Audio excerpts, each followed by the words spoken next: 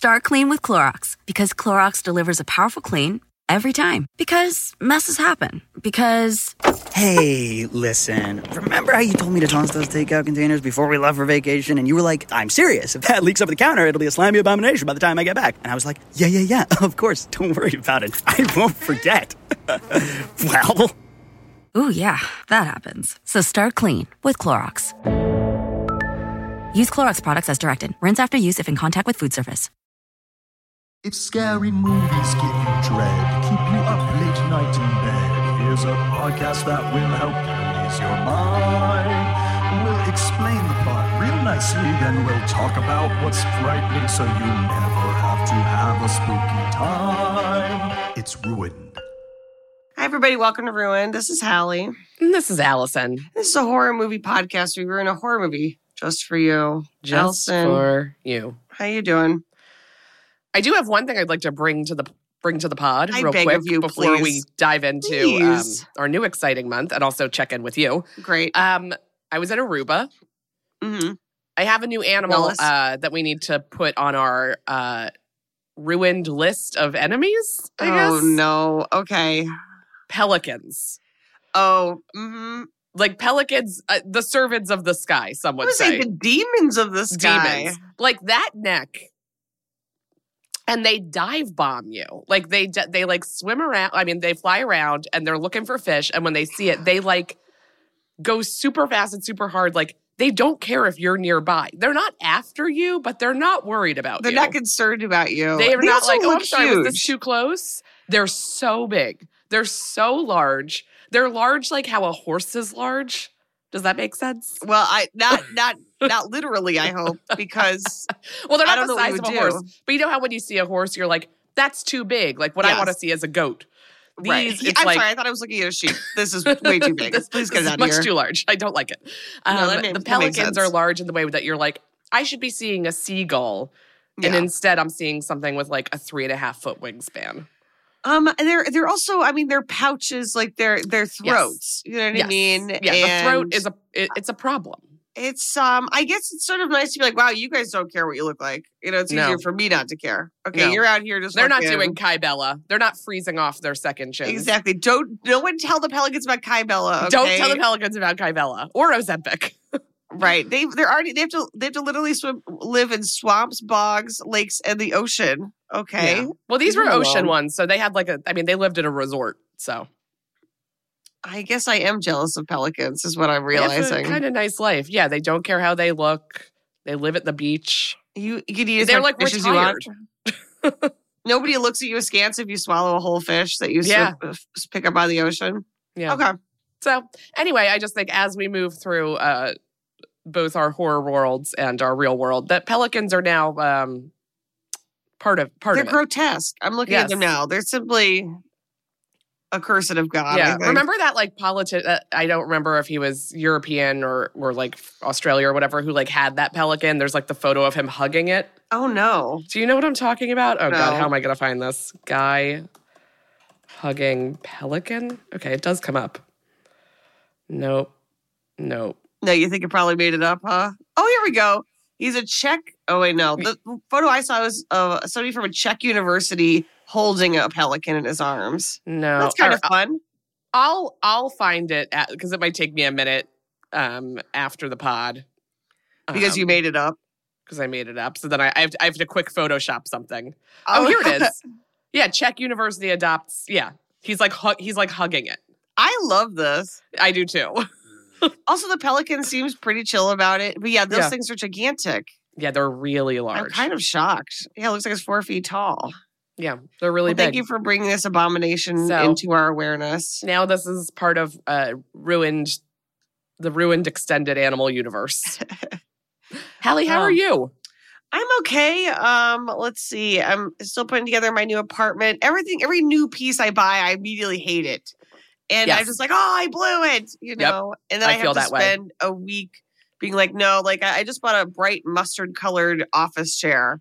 Oh, I love that. As soon as I got, I've already got too many colors. I've already got so much going on. What are the other colors? Olive green, sort of an orangey pink, Okay. And that's all it so far. But I think that all makes sense together so far. I'm shooting for the moon here, Allison. Yeah, why not? Other than that, I'm good. Just that moment where you're like, boy, I guess we really are going to be working until we die, Oh, yeah.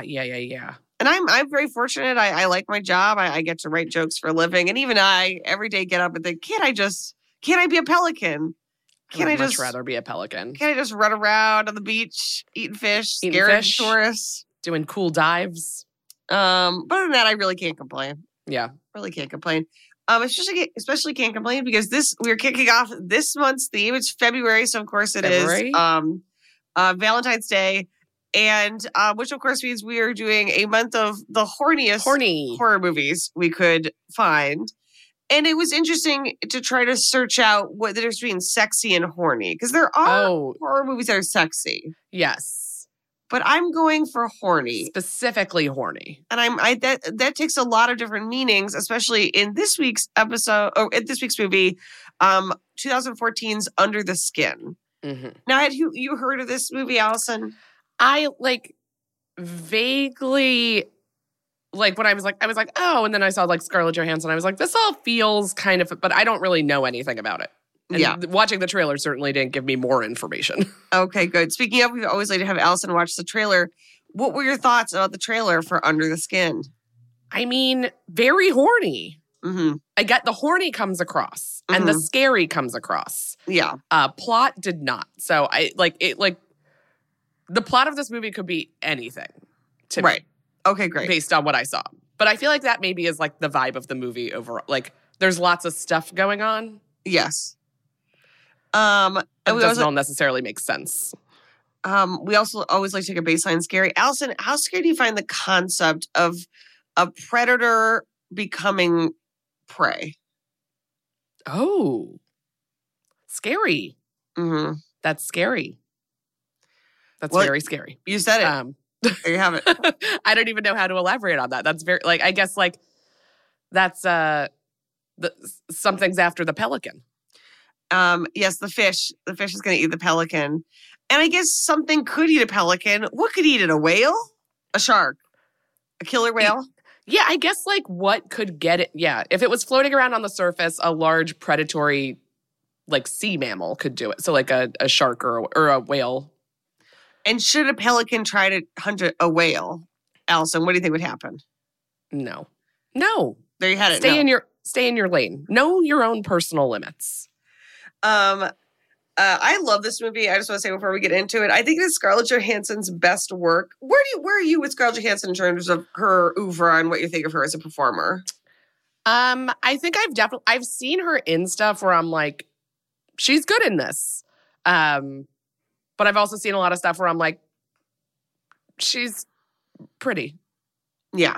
So I guess overall kind of neutral on her. No real hate, except for the appropriation of Asian roles that she. Oh my God! And she was going to play that biopic, I believe, of a trans man transmasculine person. Yes. And everyone said, hey, gal, you got to maybe start rethinking things. I think she's one of those people who's been so rich and famous and hot for so long. That her connection to actually how the world functions is at best a shoestring. Yes. She just doesn't have it. So not that it means it's okay to accept those roles or whatever, but I think, she just doesn't know any better, I think, genuinely. Like a lot of famous people, I think. Yes, they just don't really know what's happening. But overall, I'm I could see her be good. I've seen her be good in stuff. And she's in The Prestige, which is one of my favorite movies of all time. I've never seen The Prestige. You should ruin that for me. Oh, it's complicated and fun with a real twist. So we should definitely do it. Okay, great. I think I know what the twist is. That might ruin it. But I don't know what happens in the rest of it. And I don't really understand the twist because it doesn't make any sense. It would if we did it. So. Okay, good. I just reminded me of there's an SNL sketch near the end of the year, Colin Jost and Michael Che trade-off jokes. Mm-hmm. And there was a joke where the punchline was that they were making a Rat Pack movie and Sammy Davis Jr. would be played by Scarlett Johansson. And I thought that was pretty funny. That's fun. So Under the Skin, it's directed by Jonathan Glazer and written by Jonathan Glazer and Walter Campbell. It's loosely based on the 2000 novel of the same name by Michael Faber, which I saw this movie in theaters when it came out. Fucking loved it. Again, one of the scariest scenes. Like, overall, I really enjoyed the movie, but then there's one scene in particular that I honestly got almost left the theater and really fucked me up. You? Yeah. But we'll get to it, obviously. Okay. And of course, it involves a child. Like, just as a heads up, no one's going to be surprised by that. Well, I think what's interesting is that, like, I think we'll talk about the book at the end because the book, this is why, look, cinema, it's a visual medium. In the movie, you don't have to explain things in the way that you do in the book. You know what I mean? And so I could explain the book, but it would sort of not give away, but you would know more. And then would it take away from what we're doing? I don't know. Before we begin, Alison, would you like to guess the twist in Under the Skin? Guess the twist. Well, since the trailer does not tell you the plot of the movie in any way, and I could not begin to sort out what's going on, I'll use the predator prey. And I'm going to say that Scarlett Johansson is perhaps a victim, like prey that then attacked somebody who maybe she kills the woman who's trying to kill her. Okay, all right. Okay. I guess that's more of a I guess the end, but No, we'll take it. I don't know. It was just it's like the trailer was so visually interesting and it flashed a lot of the reviews and the blurbs where it's mind bending. And then it's just a shot of Scarlett Johansson's face. And it's craziest thing I've seen in years. And then it's just a shot of darkness. And I'm I don't know what this movie's about. Good. I think that's perfect. And I think this really is a movie. If you, after listening to this, everyone, if you feel like you could watch it, I would, because it is visually stunning. I think it's the way they shot it is really interesting. And then also, there's not a ton of dialogue. So it's going to be mostly describing things that happen. Okay.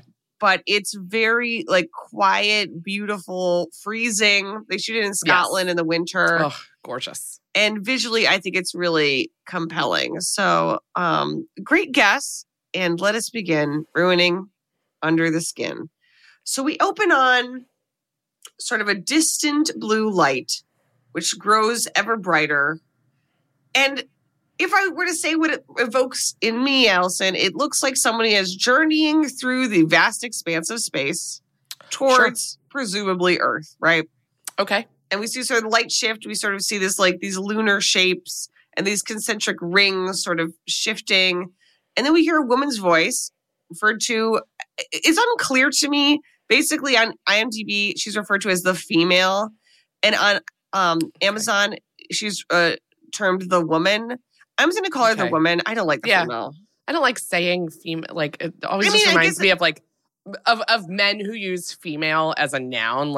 I hate when females turn me down. Shut the fuck up. Don't talk about us like that. Right. But I guess that is what this movie's going for. So, I'm going to call her the woman. But the female is what we're getting at, right? Okay, she's both a woman and a female. And I do want to say before that I was reading a little bit, just to get a little more context, because this is, I think, a little bit of a subjective film.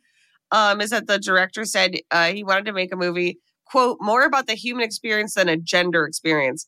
Well, baby, you shouldn't have made this movie, okay? Because this is about gender from out the yang. Pretty gender focused. From tips to tail, this is gender, baby. But what we're supposed to take from it, I think that's arguable. But when I saw that, I'm like, okay, well then you should have used a different analogy then if it wasn't that. But anyhow, okay. So we hear this woman's voice, and she's practicing human letter sounds. In English, she's going through the consonants, and it's finally saying full words. And this woman is, of course, played by Scarlett Johansson. And we see this dark void that sort of transmogrifies into a human iris. Meanwhile, we see the headlight of a motorcycle whipping through the Scottish Highlands at dawn in the winter. This thing is going. And we see our other continuous character, the biker. We see the biker stop on the side of the road near a big white panel van and go into the underbrush. When he returns, he is carrying a woman's corpse, and she's kind of just slung over his arm, and he takes her to the panel van. Once inside, we're in this totally white space filled with white light, and we see Scarlett Johansson, the woman, stripping the corpse and putting on this other woman's clothes, sort of assuming so she was her in place. the van. Mm-hmm. Yes, she was waiting. So she was waiting for her moment to essentially assume this dead woman's place, right? And she looks down at the body, and we see that the eye, there's a tear that runs out of the dead woman's eye. So she isn't dead, or at least she's not dead in a way that we understand at this moment. But the woman, she really is unfazed by all this. And we see her lift an ant from the woman's skin, presumably when she was thrown on the side of the road. Right. And she examines the ant. Again, she's more compelled by the insect than the dead person in front of her. And we also see these, like, a lot of, like, very beautiful images that are not explained at all. So we see these sort of several lights shifting in the clouds above this rundown abandoned building where the woman is going to be staying. Is it a spaceship? Is it signifying something to her? Are we supposed to take something from it? Unknown. We'll never know. But it's very beautiful. I don't know. The biker drives off, and the woman gets in the panel van and hits the road. And she goes to the mall. And while she's there, she picks up a whole... Who wouldn't? I know, like a whole non-corpse outfit, because she's wearing this dead woman's clothes. Yeah. And like her tights are ripped. Like clearly she was, murdered. Something, yeah. We see her again put together an outfit. She buys lipstick. She gets like a faux fur coat. She has acid wash jeans. And this came out in 2000. So I looked up, sorry. It's 2013. It was at Telluride, but then it came out in 2014.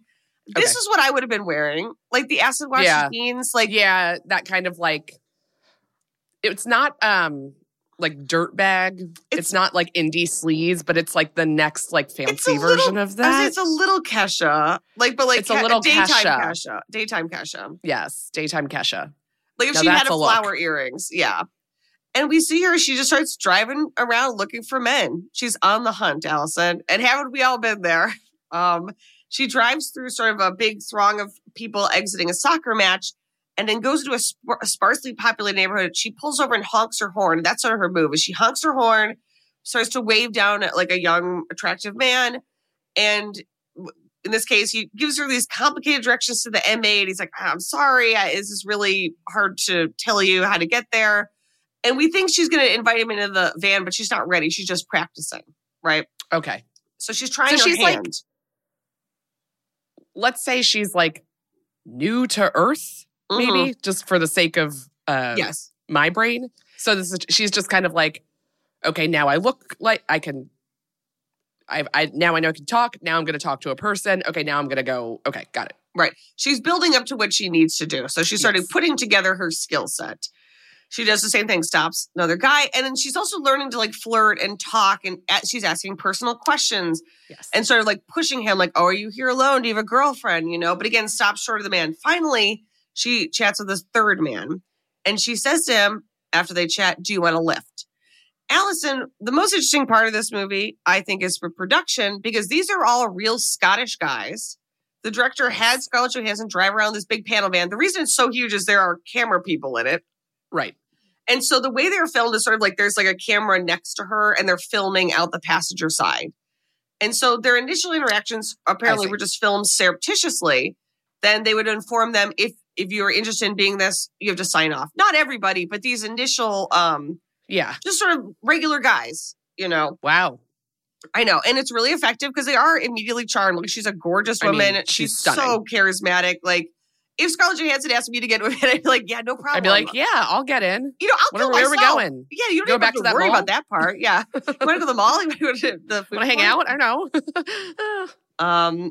She tells him, oh, I'm moving furniture for my family. Like, I have to drive to the next city. And, of course, he tells her he lives alone.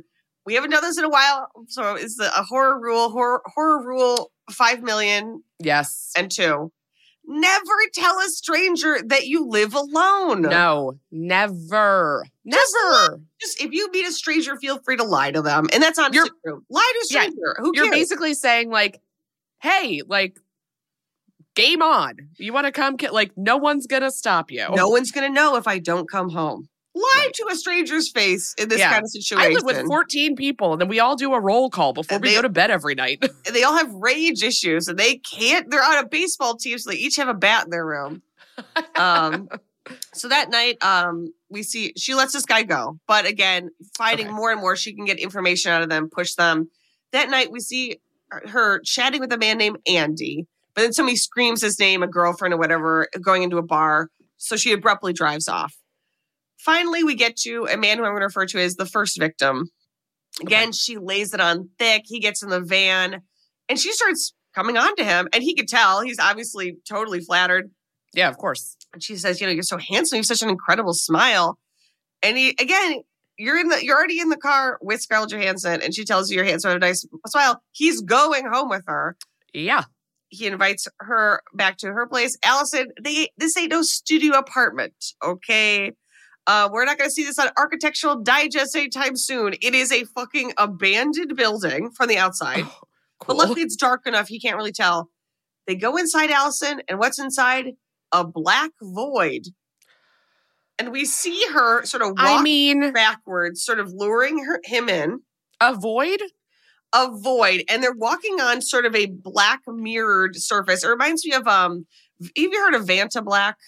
Yes, I'm obsessed with it's wild that we haven't talked about Vanta Black. I feel like we may have talked about it. We must have talked about it. I think it's like the funniest, scariest, weirdest thing that we have. It's so funny that I'm obsessed with it. It was invented by Ben Jensen. And it's the blackest black available. It doesn't even show like light shadows. Like one of my favorite images that depicts Vanta Black is somebody painted like a rock, like a regular rock you would find like in a yard, Vanta Black, and then put it back in the grass, and it just looks like it was photoshopped out. Yeah. It's so wild. Vanta. Say no more. I know exactly what we're talking about now. And I want to say that so Vanta Black is licensed to Anish Kapoor, the artist who did The Bean in Chicago. So I don't know what Anish Kapoor does with it, but it's very coher. I always remember when Grimes and Elon Musk sort of debuted their relationship at the Met Gala. Oh, yeah. And in her outfit was like black and silver. And afterwards she said, I had a Vanta Black crown made, but you can't tell. It's like, yeah, because you dyed your hair black. Why, the one color where you wouldn't be able to see this extremely cool accessory that your hair should be made. White. Platinum blonde. Yeah, platinum blonde. Bright white. That would have been amazing. But or again, red. Listen, clearly she doesn't have a lot of people around here giving her advice, okay? Grimes will be your stylist when it comes to your next Vanta Black accessory. Listen, we'll also give you life advice. I mean, I know that you're dating Chelsea Manning. That seems like a huge step up. I don't know if you guys are still together at this point. My God, a step in the right direction. Anywho, we're in a black void, Alison. We're back to the void. So we're back at the void. Sorry. And she walks in front of her victim, and she sort of starts stripping down. And again, Scarlett Johansson is nude for so much of this movie. And it's done in this very interesting way where, I feel like it's like female beauty. It's almost like always objectifying or always like shot like it's like your body's an artistic object sort of and this is just, I don't know. It's just shot in a way that it's sort of like not admiring of beauty. It's almost like you as a specimen of humanity sort of, which I thought was really interesting. Yeah. But in this case, being used in sort of a Venus flytrap type of way. Mm-hmm, mm-hmm. She's stripping down. He's siren. Following her, exactly. A siren. And speaking of sirens, as he strips down, hard dick out, he starts to submerge step by step into the black void of the floor. This is in the trailer, and I was like, don't know what's happening here. Can't say I like it. And I'm assuming this is some sort of otherworldly technology. Yes. Because we see him, it's almost like he's slipping into water that is, again, Vanta Black. It's like tar or quicksand, but she is standing on the surface unaffected. Yes. And finally, he just slips below the surface, and Alison, he's gone. Into the void. Into the void. The woman walks back to the van. She puts her top back on. She's going back out for more guys. Sometime later. So he's just gone. We'll see him later, and he's going to be in rough shape. But I bet for his purposes, he's gone. He's not coming back to the world as he knows it. We see at some point the woman standing on the shore of the ocean in this little stony inlet, which I assume Scottish beaches, it's like there's stones. It's freezing cold. The only person swimming is a swimmer in like a full bodysuit. Okay. She's just standing there. And there's a lot of standing in this movie where she looks like a video game character. But that's what she is. Like, she is there for a mission. She's not really here to make friends. She's here specifically to kidnap men and take them to the void. While the swimmer comes out and he's just camping on the beach, which is kind of ideal for her because she, again, wants to target men who are not connected to other people. That's easy. Yeah. However, there's a couple with a baby. Again, they're kind of just playing on the beach with the baby, and then their dog is playing in the surf. So they're the only other people on the beach. The swimmer towels off, and the woman's being really direct, like, so do you live around here? And he's thinking, I just got out of the water. I don't know you. I live in a tent, ma'am. Like, I don't know where this is coming from. I'm flattered. Yeah. Alison, suddenly they hear a scream. The wife of the couple has run into the surf because their dog is being dragged into the undertow. Unfortunately, this beach is no joke. There's like rough surf, waves throwing like the dog and the swimmer against the rocks. You wouldn't go in it unless it was an emergency and you're trying to save a pet. The swimmer runs over to help, and the woman just again stands there looking on. The husband of the couple dives in. He starts to drown. And the swimmer is able to drag him away. But unfortunately, his wife is swept away. And the swimmer, again, drags the husband out, coughing. The swimmer collapses. Alison, the husband, runs back into the ocean. And he's swept away too. Wait, who was still in the water? The wife was swept away. Oh, the wife was swept away. And the husband have been swept away. The couple is dead. The swimmer made it to shore, but he's, again, struggling. He's collapsed on the stones. Alison, the woman, walks over to him, picks up a rock, and just fucking bashes him in the head.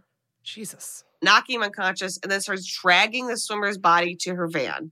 Which brings me to the part of the movie when I saw this in theater, I almost fucking got up and left because it's so distressing. We turn and we see the couple's baby, who is 18 months old, screaming and crying in his little Scottish sweater. No. Both of his parents dead, and no one else on the beach to help them. No. I almost, again, like, horrifying the first time I saw it, I almost cried. That is the most upsetting thing I can think of. And the woman just gets in the van and drives back to her place. As if that wasn't bad enough, Alison. That night, the biker, who we sort of realize is her cleanup crew, right? He's sort of, whatever her function is, he's behind her, kind of like making sure there's no one could figure out where the void is, I guess. Exactly. You know, and it does offer a lot of questions where it's like, whose plan is this? Is this the best way to go about this? Yeah. Like, it seems like a lot of legwork for not that many guys. Yeah. But the void wants what the void wants, right?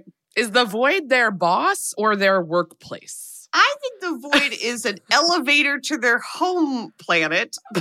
We can get into that. But I like it. Actually, what makes more sense, the void could be their boss. Yeah, I like it. Right. That makes sense.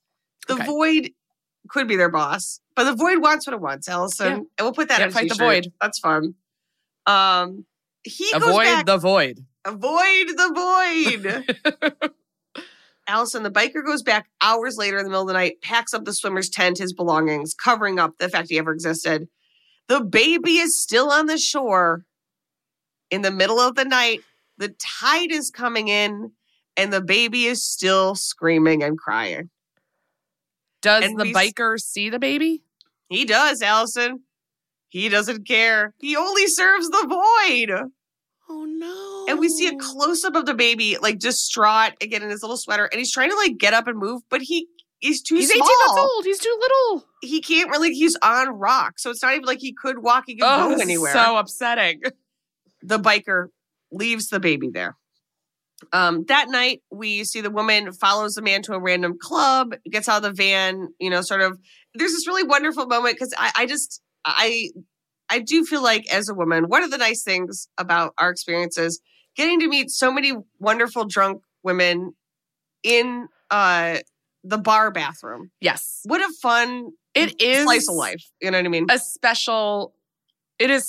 There is something where it's like all of a sudden, like, you feel you're in a safe space for like both like from, possible violence, but also just like you can tell somebody anything in there. Like, yeah, and people are just loose, and it's sort of like that's sort of what the purpose is. I also don't want to say like only women. Again, I want to be conscious of course, everyone listening who's non-binary.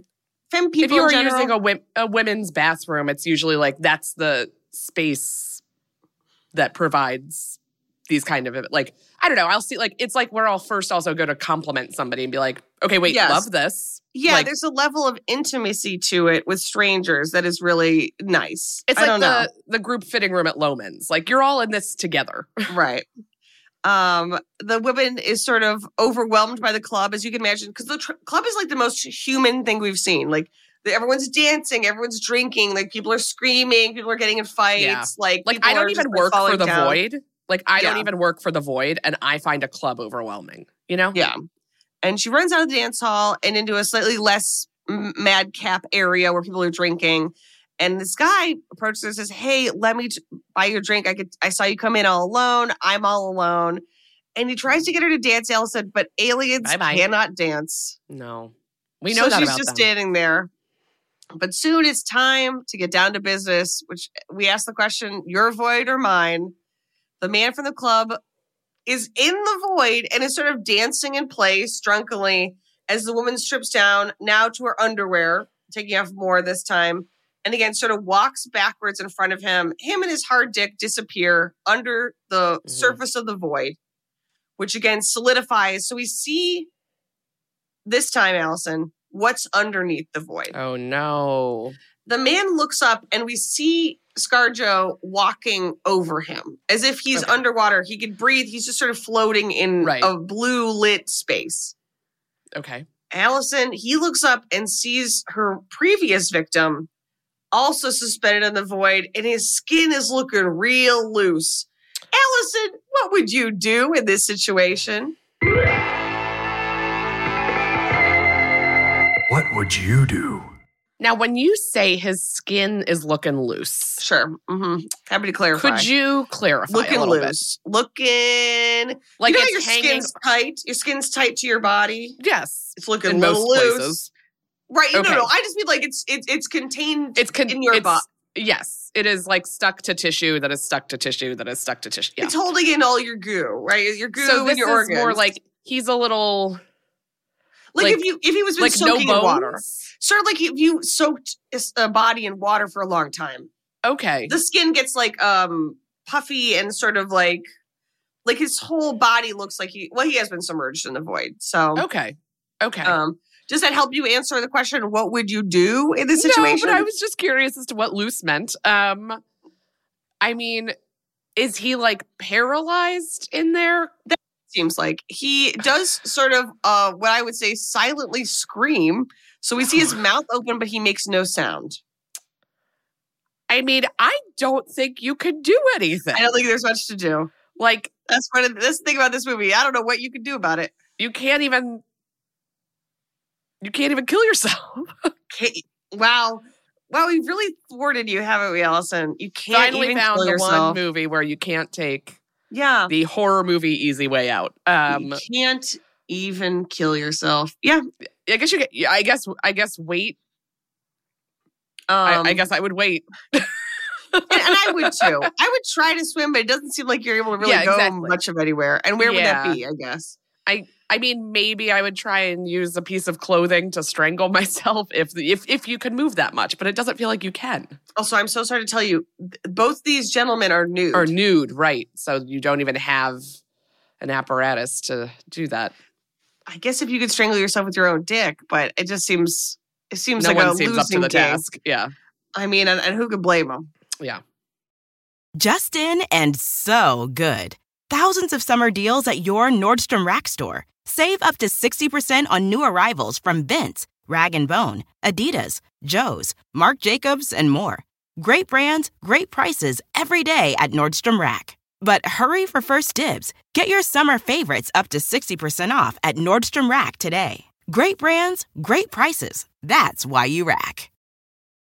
Who doesn't love a classic chocolate chip cookie? Famous Amos has been making them since the 70s, 1975 to be exact. With semi-sweet chocolate chips and a satisfying crunch, It's everything classic in one bite-sized cookie, and fans couldn't get enough. That's right. You'll find our original recipe, the one you know and love, in every bag of Famous Amos original chocolate chip cookies. Find Famous Amos anywhere you buy your favorite snacks.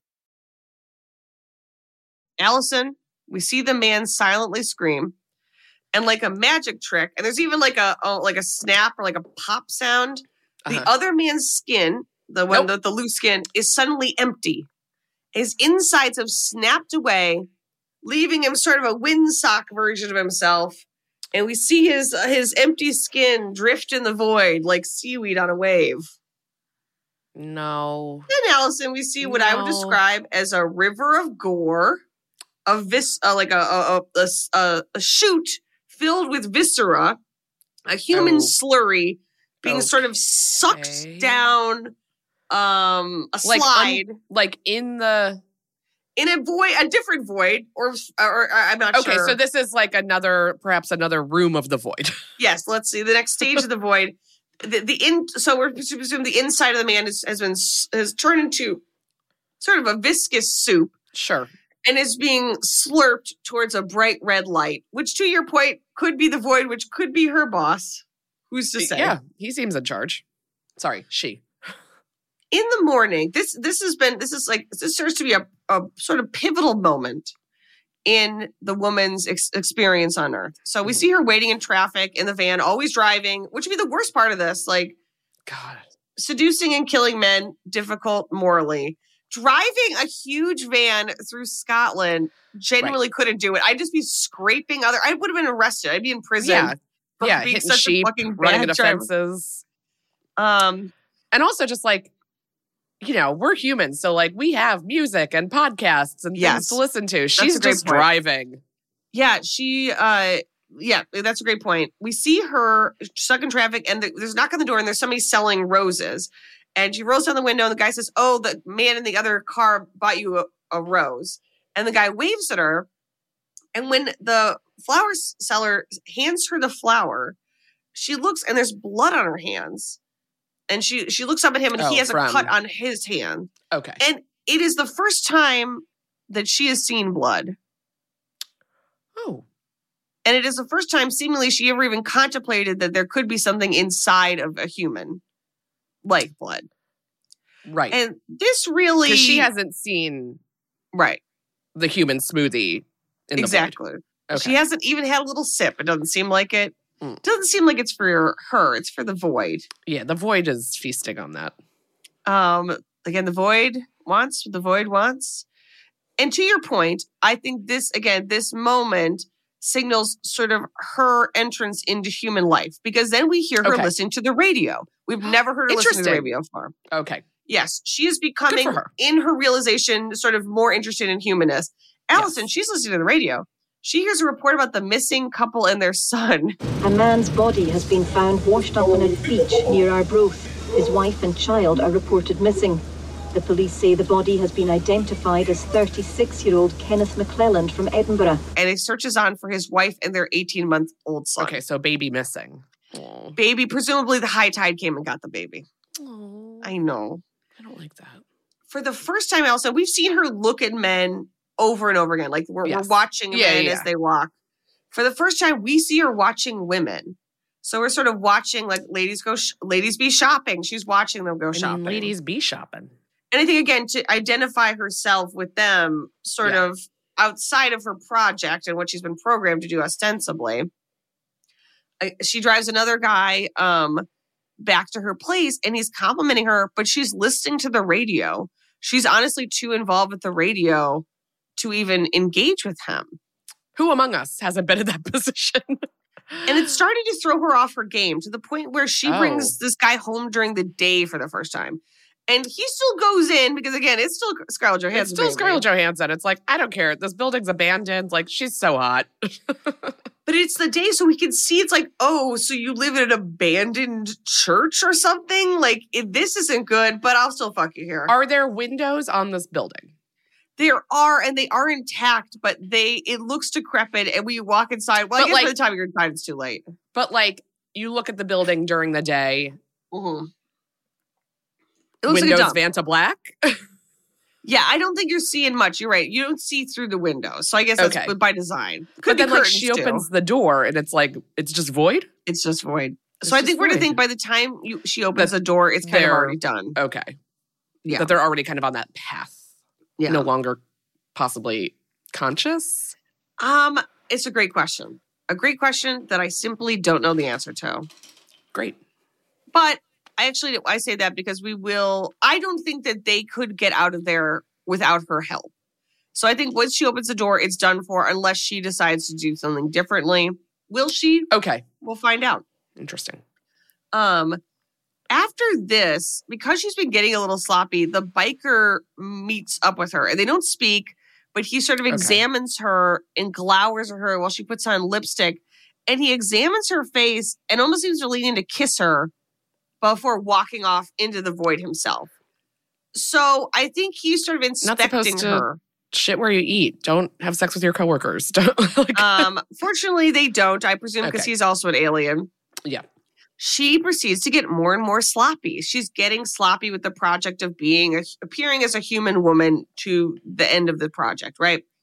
We see her walking down the sidewalk. She trips and falls, and a man and an elderly couple rush to help her up.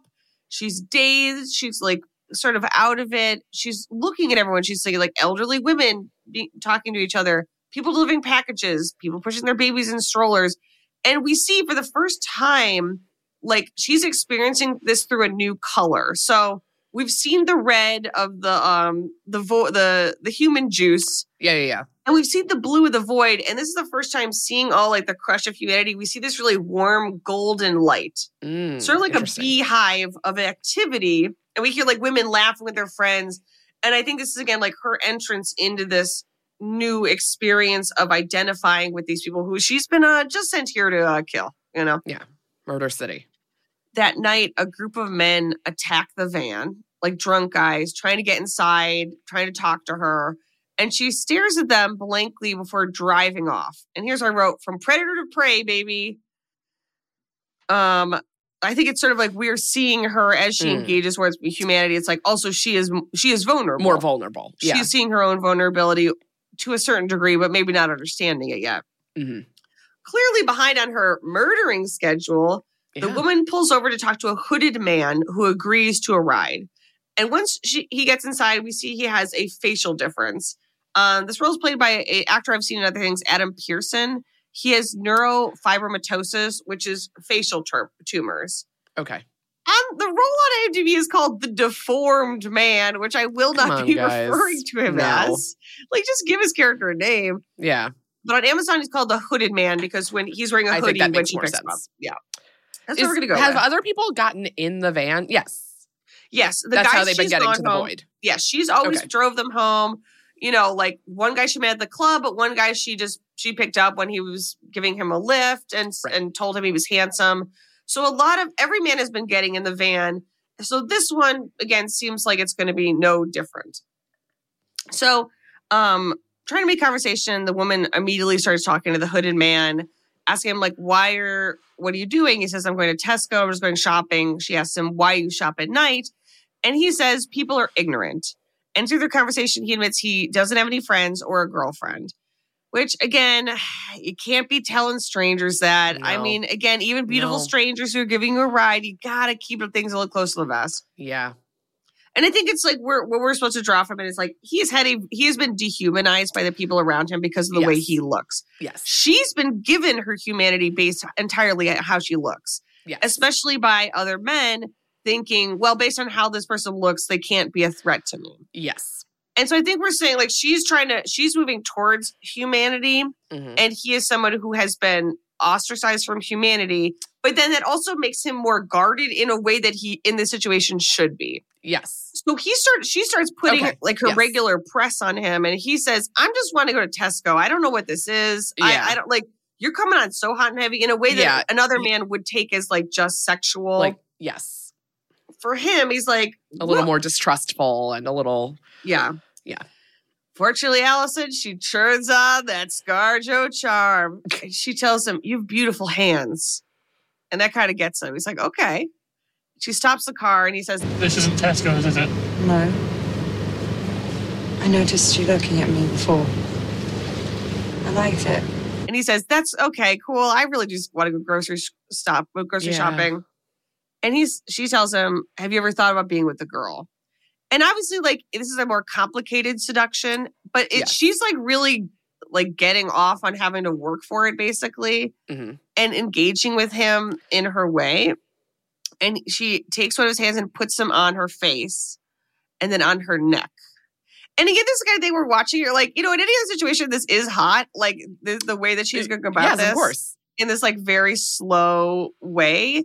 But of course, then that horror movie music comes on. And you're like, well, this guy's in for a world of hurt in the void.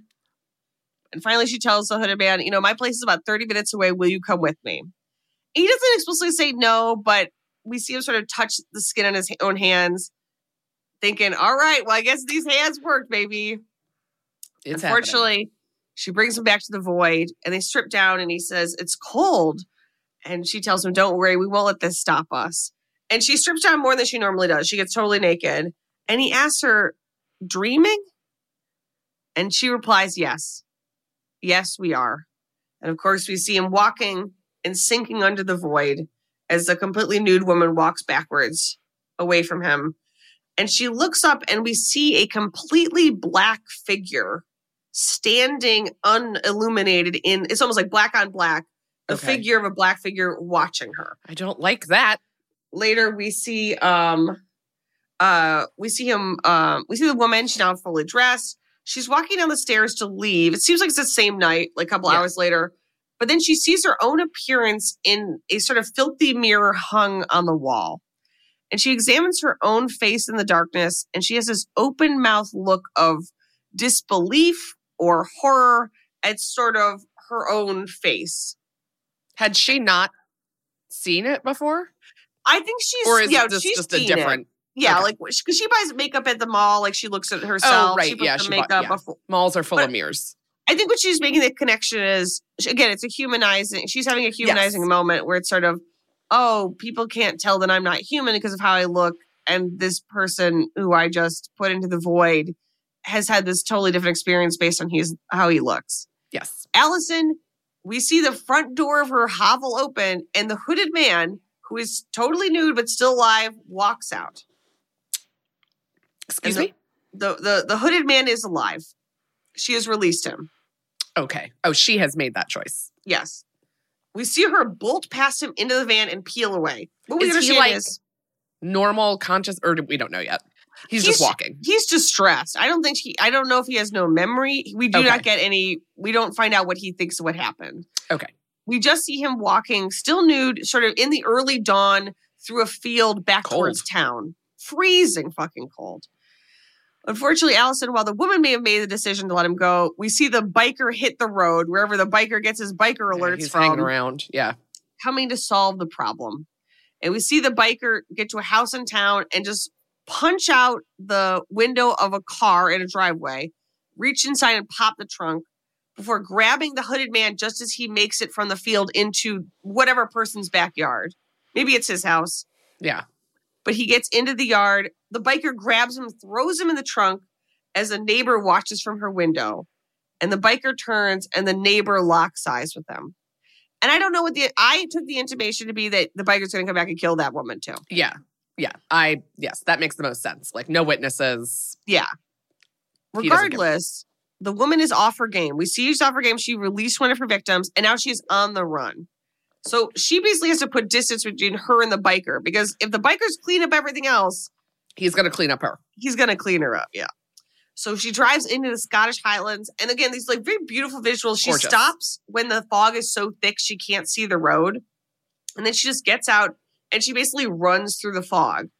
And then she emerges to the other side, which again, I take as her emergence into wanting to have a human life. Yes. Or attempting to have a human life. Whatever that could look like for her.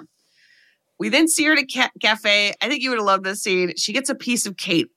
We haven't seen her eat. As far as we know, she doesn't eat. Right. But she wants to try it. Everyone seems to love cake. Who would want to try some cake? She takes a bite and immediately loudly vomits it back up onto her plate. Like to the other patrons' horror, like hearing this woman just And she ralphs it up, and then she just like stares at the plate. Again, disappointingly. In her haste, it would be a bummer to not be able to enjoy cake. And it is, like, ask the question, like, so what if you're not here for this mission, you want to be a human, you want to engage with human pleasures, what pleasure is available to you? Like, what can you actually experience? Right, if she isn't, right, because, like, we don't know what's going on inside of her. Exactly. In her haste to run from Chateau Void, the woman has left her faux fur coat. So now he's just walking around this little town in Scotland in, like, a bright pink top and jeans and boots. And we see her just walking, again, like a video game character down the road. And a man tells her the bus will be along in a minute. And she turns on a dime and sort of robotically sits at the bus stop. While on the bus driver tells her, girl, you got to get a coat. It is fucking freezing up here. I don't even know how you get up here without a coat. But again, she's not really interacting. Right. She's not, we've seen her be charming. Now she's kind of off. Yes.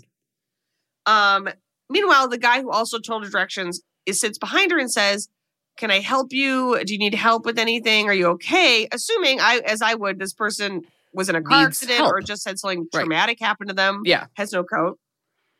But the bus driver tells him, like, she doesn't want your attention. Get away from him. Chase yourself, Dafty. Leave the lassie alone. She doesn't want anything to do with you. But finally, the guy in the bus asks her, do you need help? And the woman turns to him and says, yes. The guy in the bus we're going to call him the quiet man. Okay. The quiet man takes the woman back to his place, which is a very cute little apartment in like a development in this town. He takes her to the drugstore. He gives her like his leather coat and he stocks up on like shampoo and products. And we get this reversal where, sort of she's lured Ben to her place and now she's following him to his place. But in every window of this development, we see like the neighbors, a little child peeping out, all this humanity all around her. Yeah. Inside, the woman returns his coat and they watch like a goofy British comedy while they eat beans on toast. Well, the man eats beans on toast and the woman just sort of stares at the screen, ignoring the food. The quiet man puts on music and does the dishes. And as she watches, he starts tapping his foot to the music and she tries to tap her finger to the music. But again, it feels so deeply alien. Like it's so foreign to her. And that night she sort of stands awkwardly in the room, not really knowing what's going to happen. Fortunately, the quiet man is a decent person. He brings her a cup of tea and he takes out a space heater and he tells her goodnight. So again, she as a predator is now having this experience of, okay, well, somebody's treating me as a human. Yes. And I killed all those guys, A little regret, maybe? And in sort of the glow of the space heater, we see the woman examining her body. And again, in a slightly different way, we're sort of like her now it's hers in a certain way. Yes. It is so smart of these aliens to figure out a way to do full body laser hair removal. I mean, honest to God. God, I mean. If only we had that access all the time easily and without spending tons of money and being in pain. This is fucking crazy. Yeah. I will say if anyone lives in LA and knows a place that they like hair removal or even electrolysis, please let me know. I feel like it's hard when you look up places, like most of the reviews are fine and then it's like, she burned my face off. Yeah, right. Like, I don't know. You need a personal recommendation. Yeah, so if anyone has one, if you live in LA, please let me know. I'd love to hear it.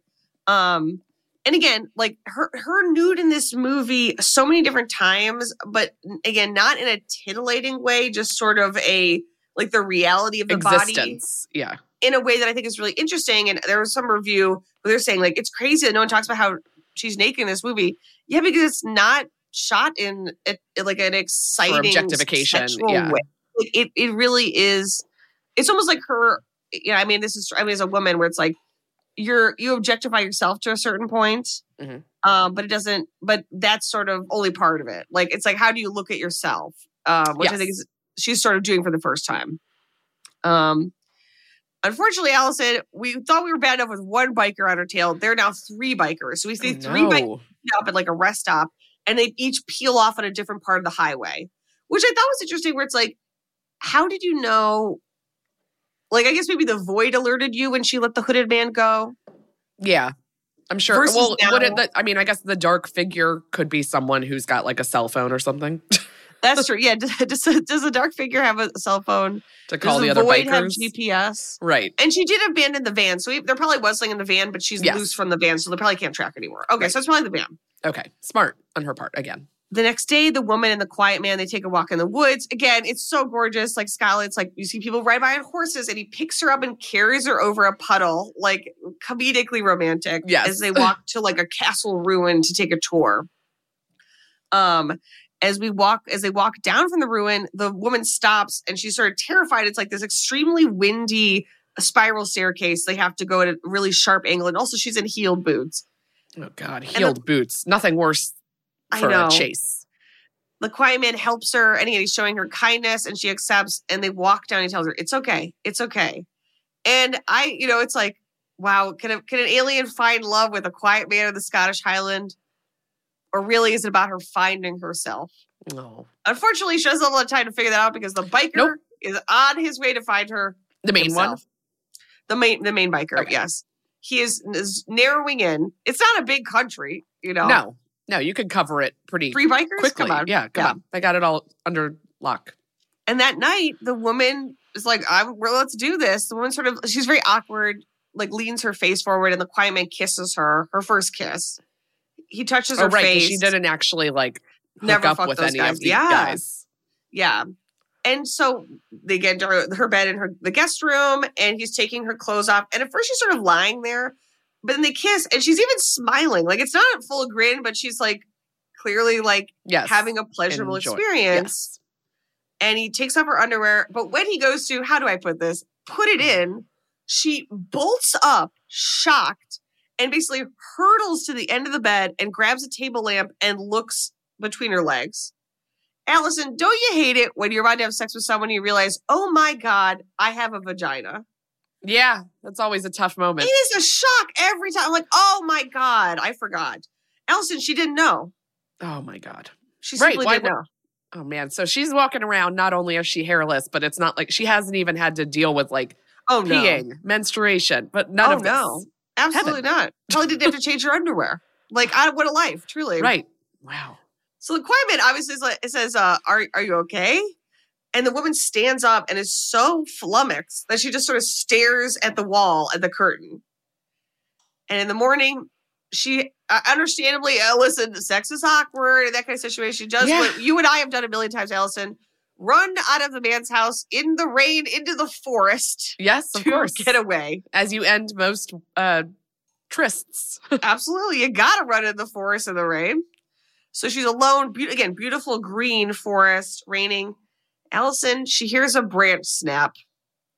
And we see a logger in a fluorescent coat step into the trail and stop the woman. And he starts chatting with her.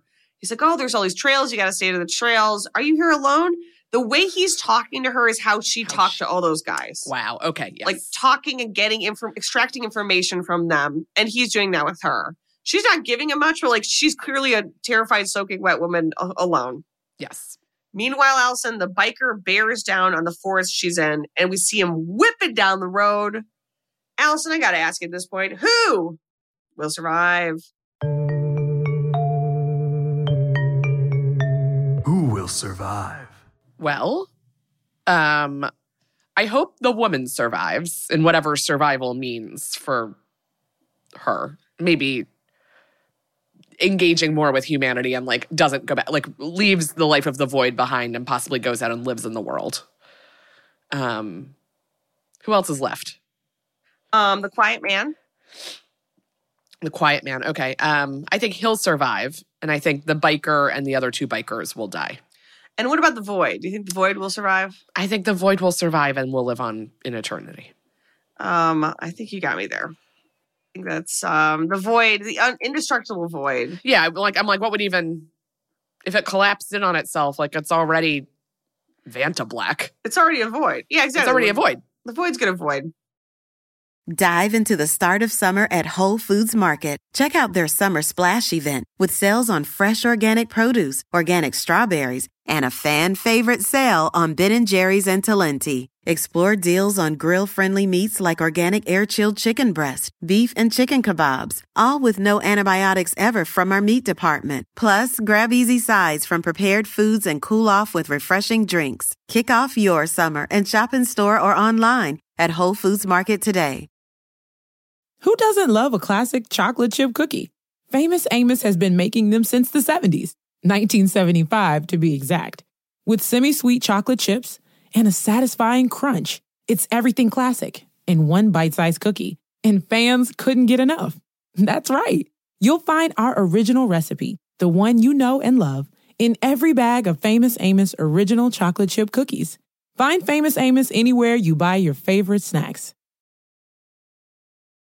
We see the woman sort of stumbling through the forest until she finds, I believe it's pronounced bothy, which is a concept that in America, I mean, I'm sure that these kind of places in America, we wouldn't be able to really handle ourselves. It's just like an unlocked cabin where people can stay. So it's just sort of like pretty sparse inside with some benches and then a platform where you could put your, either big enough for a tent or just put your sleeping bags. Okay. But if you call it inclement weather, that's what you have. We see the woman fall asleep. We see this beautiful shot of her sort of asleep as the trees blow in the wind and sort of like she's sort of overlaid in the natural world. Unfortunately, Alison, she wakes up to find the logger groping her leg. Obviously. He has, of course, followed her. She leaps up and runs out of the bothy into the forest. And we see her genuinely terrified. And I think, unfortunately, in some ways, it's like this is her being finally human. And in this way that is being finally afraid a woman. and being pursued as a woman. Yep. Yeah. That's a pretty human experience. Right. Which is so fun. That's why I was like, really? You're not, this is about a human experience, not a gender experience. Well, right. Maybe then you should have cast a human that wasn't a woman. I don't know what to tell you. It's sort of imbued in the storyline here. She runs into the forest. She hides in a pile of like uprooted trees and branches, waiting, listening. And when it sounds like it's all clear, she starts to walk again, only to hear another branch snap. No. Alison, she sprints and she makes it to the road. Unfortunately, she doesn't know she doesn't know that he's a logger or why he's there. So she runs up to a logging truck, jumps inside. We obviously assume it's the guy's truck. Obviously. She don't know that. She don't know. She doesn't know what logging is. Yeah. She looks up and she sees the guy emerge from the woods and accidentally hits the horn. She has to leap back out of the cab and run in the woods, and he chases her down, Alison. Oh, no. And he unfortunately grabs her, throws her to the ground, and she's fighting. And I kept thinking, they should have given her an alien gun. You know what I mean? She should have some kind of weapon. Like ray gun thing. Laser eyes? Anything, really. Unfortunately, he's being incredibly rough with her, and he unzips her coat and starts pulling off her pants. And he tears her shirt, and she's able to sort of roll over and kind of crawl away. And when he looks at his hands, they're covered in black. And he stands up, and we see that not only has he ripped her clothing, he's ripped the back of the woman's entire skin suit, which is now separating in the back. Is she made of Vanta Black? Is she made of void? She is the pitch dark figure. So she is pitch black underneath. And he sprints off while she holds the back of her head together and sort of falls to her knees. So when we saw the dark figure watching her, different dark figure, or her watching herself kind of enact humanity? I think it was her watching herself, but also it could be another alien. Right.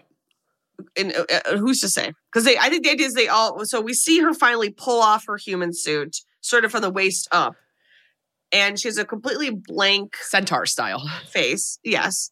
And Vanta Black from the waist up, human woman from the waist down. Or Winnie the Pooh, really. And she turns her face over to stare at it, and we see the face is still like crying and blinking. So when we saw the woman at the beginning, we see her cry and you think, oh, she's still alive. I think we're to think that this is the suit acts independently. So her suit is crying and blinking without her at all. Okay. Unfortunately, Alison, as she examines her own face in her hands, the logger returns and douses her with gasoline. I mean, I understand. You're going to side with the logger at this point. Come on. If you encountered someone, when you accidentally you would not assume oh, this is a person I have to protect. You'd be like, this is from another thing. This is this is a danger to me and everybody around me. I wouldn't douse it in gasoline. That's not really my vibe. Yeah. But yes, and I wouldn't do that because also it seems like a lot of work. But I understand the instinct to be like, this is probably an enemy and needs to be destroyed rather than this is a woman with something strange going on. Okay, but if you were just trying to rape this person, I think right. I forgot that wrong to then try to light them on fire with gasoline. I forgot that he was also pursuing her. Alison, call me crazy. Fair.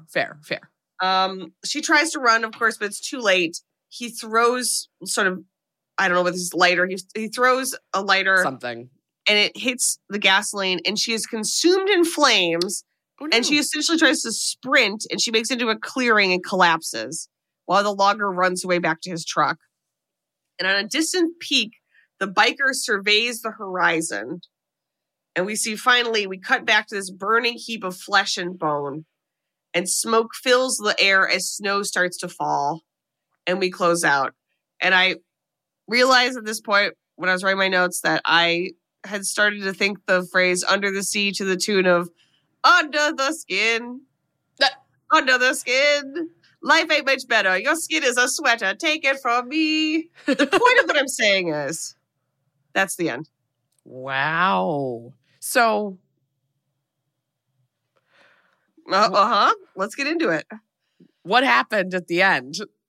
Died. You told. Okay, so she died, but like, is there like another? Like, with the understanding that, like, another will come along to, like, pick up the like, she was just kind of like a vessel. I'm getting Westworld. Yeah, I think she's an employee. I think she's an employee of the Void. She is disposable to the Void in the way that these men are disposable to her. The biker will come and get her remains and then set up the next person for the job. Okay, so like, and like maybe seeing the tear on the first corpse is probably like, oh, by the time like you can recognize humanity in yourself, you're already like, it's already over. Like, this has to be the end. Okay. Right, because the implication, I think, is that woman too, that's what happened to her. That's why she died, is because she became fully human. Sense. Okay, but what happened to the quiet man? Or the hooded man? Wait, no. Which one? The quiet man, she just left his house. He's totally fine. She just ran away. And the hooded man, we presume that the biker killed him because we saw the biker throw him in the trunk. We don't see what happened, but you know it ain't good. I was mixing them up. Yes. Okay. Got it. Oh, no. And that's why I wanted to go back. So the novel, 2000 science fiction novel, Michael Faber, which I really enjoyed. It's much more explicitly, the protagonist is named, her name is Isserly. And she is an alien, and she was sent to Earth by, again, per Wikipedia, but this is also what does happen, sent to Earth by a rich corporation on her planet to kidnap unwary hitchhikers. Okay. To fatten her. She takes them back to her, sort of a farm where she works.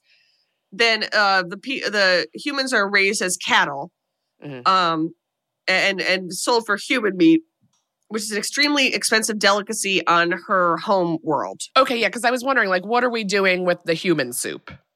I think the idea is, like, they're for the rich alien elite. This is sort of their version of, what's veal. The name of the, yeah, like, what's that really expensive? Kobe beef. This is their Kobe beef. Yes. So she's hunting them down specifically for aliens to consume. Now, I like that the movie didn't make it as clear as that, because I think you can then sort of infer a lot of really interesting, fun things. Yes. But in the book, that's what it is. But then in the book, she also starts to have this experience of,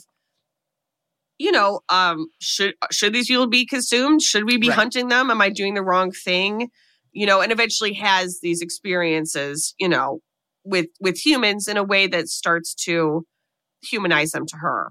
Okay. So same general idea, but again, done in a artistic way with a little more not nuance, but like a vagary. Yeah. That I think it's really fun.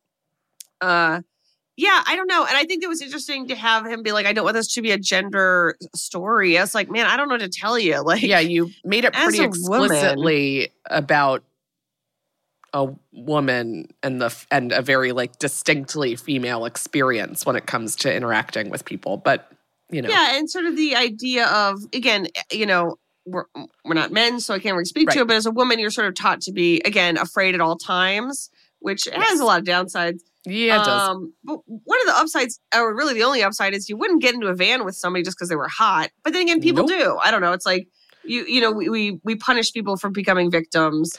Yes. In situations where it's like, well, if I was drunk enough, who knows what I would have done? Yeah. Right. and this is maybe a morbid thing to think about, but I'm always on one. But it really made me think of there's like a TikTok trend that I saw recently where it was seemingly white cis women who were making folders of like their hair. Oh yeah, or their fingerprints in case they like disappeared. And you know what's so? I have some political thoughts about this as well. Obviously, I have many. But it's like, the way in which we vilify queer and trans people specifically, especially right now, like calling queer and trans people groomers and pedophiles, the reason that there is room in our culture to do that, and anyone would believe that because any sensible person wouldn't believe that because it's fucking doesn't made make any up. sense. It's propaganda against us.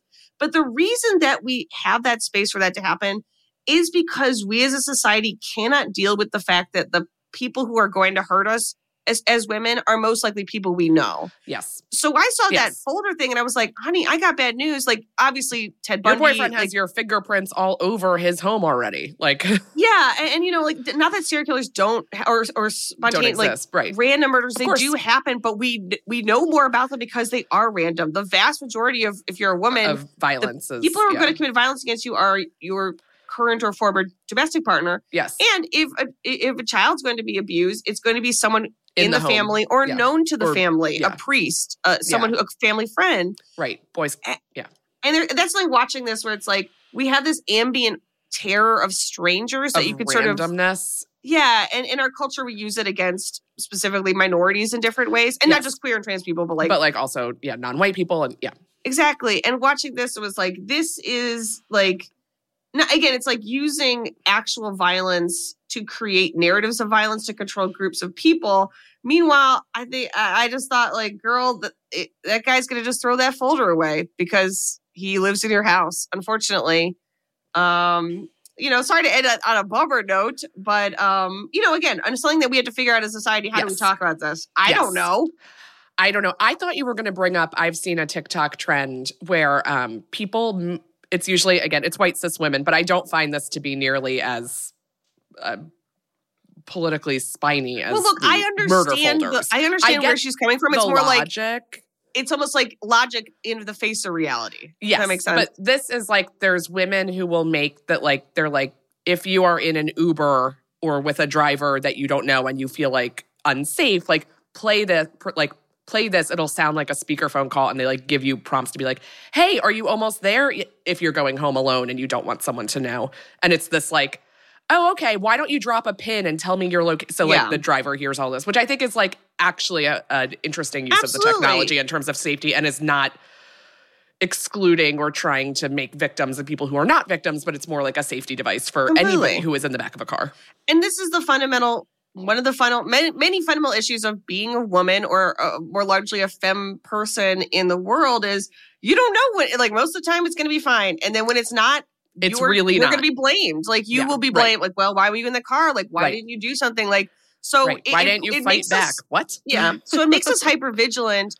And also these things do happen. So it's like, it's on us to try to make logic of something that is inherently illogical. Yes. So I think that's different. But to your point, and I would obviously encourage anyone to do whatever they need to do to feel safe in this environment. I'm like, oh, if only these men had.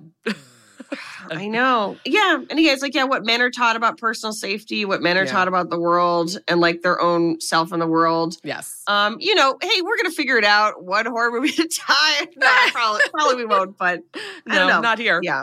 And I love this movie. I thought this was really great. Fatal Mistakes, Alison. We kind of already talked about some of them, but... Fatal Mistakes. Well, I mean, a lot of these men volunteering that they have no one that they, like, that will know they're gone. You like, gotta just say somebody knows where you are. And that's true. This is for everybody. If you're a man listening to this, everybody listening to this, just lie. Lie to strangers. They don't know. Lie. Who cares? Yeah. Or like, it seemed, I mean, and again, like, I don't know like the exact like scripted dialogue, but it seemed like they were just kind of like throwing that information out there without being asked. Like, you don't need to tell people every detail of your life, including whether or not you're going home to an empty house or not. Yeah, again, I think it's like, oh, how do I bond with a stranger? I'll be totally open and honest. Yes. And you don't know this person. Keep that guard up. That being said, if Scarlett Johansson asked me to go home with her, if it was the actual Scarlett Johansson, I would say yes. Because it's like, well, you're a celebrity. It's probably the Hamptons house. If a woman is beautiful, a woman who looked like Scarlett Johansson pulled up in that van, that's the problem. You don't think of a van. A sedan, okay, maybe. Maybe. If you got eyes on everything that's happening in the car, but like a paneled, like no windows, like who knows what's back there? Oh, I would assume there's a bunch of people there that are going to rob me or steal my kidneys. You know what I mean? The Void alone, I would have absolutely assumed I can't get into a big van. No. Someone's just been driving around? No. Other than that, I mean, the fatal mistake being human, I guess. Like becoming human. Yeah. Yeah. The biggest mistake of all, everybody. And it is an inherently fatal mistake. Yes, of course. We will all die. Yeah. Where would you place Under the Skin on the spooky scale, Allison? A spooky scale. Well, I think having like some, from the trailer, just seeing how it's shot, like, while it's so beautiful, it's also so scary. Yeah. Like from a visual and an audio standpoint. I also think the baby scene is tough. Oof. The really Void. Is. I don't love the Void. Yeah. You know, I just didn't love the Void. It made me upset, as did the human slurry. So I'm going to give this a 6.5. Well, luckily the Void loves you, Allison. So even if you don't love the Void. Yeah, I'm going to give this a 7. Oh, wow. Okay. Yeah, I feel like watching it now, I really enjoyed it, but it's not scary. But seeing it in the theater, fucked me up. Like the kids, obviously the baby stuff, but then the visual of the Void, I found so unnerving.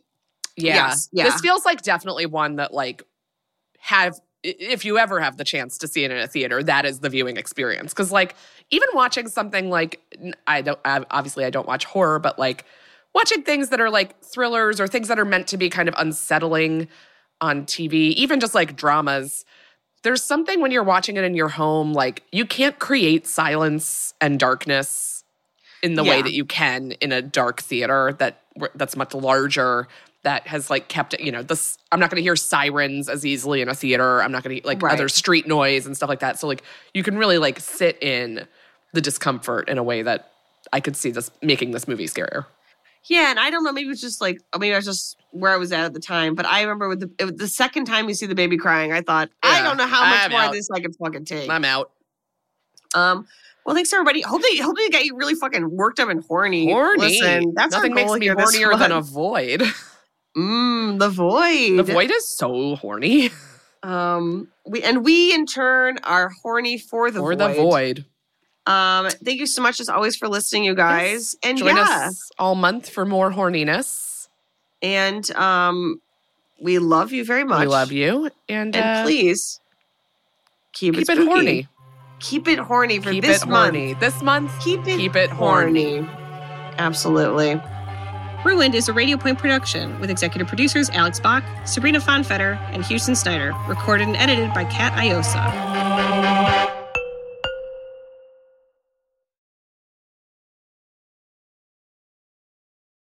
Who doesn't love a classic chocolate chip cookie? Famous Amos has been making them since the 70s, 1975 to be exact. With semi-sweet chocolate chips and a satisfying crunch, it's everything classic in one bite-sized cookie. And fans couldn't get enough. That's right. You'll find our original recipe, the one you know and love, in every bag of Famous Amos original chocolate chip cookies. Find Famous Amos anywhere you buy your favorite snacks.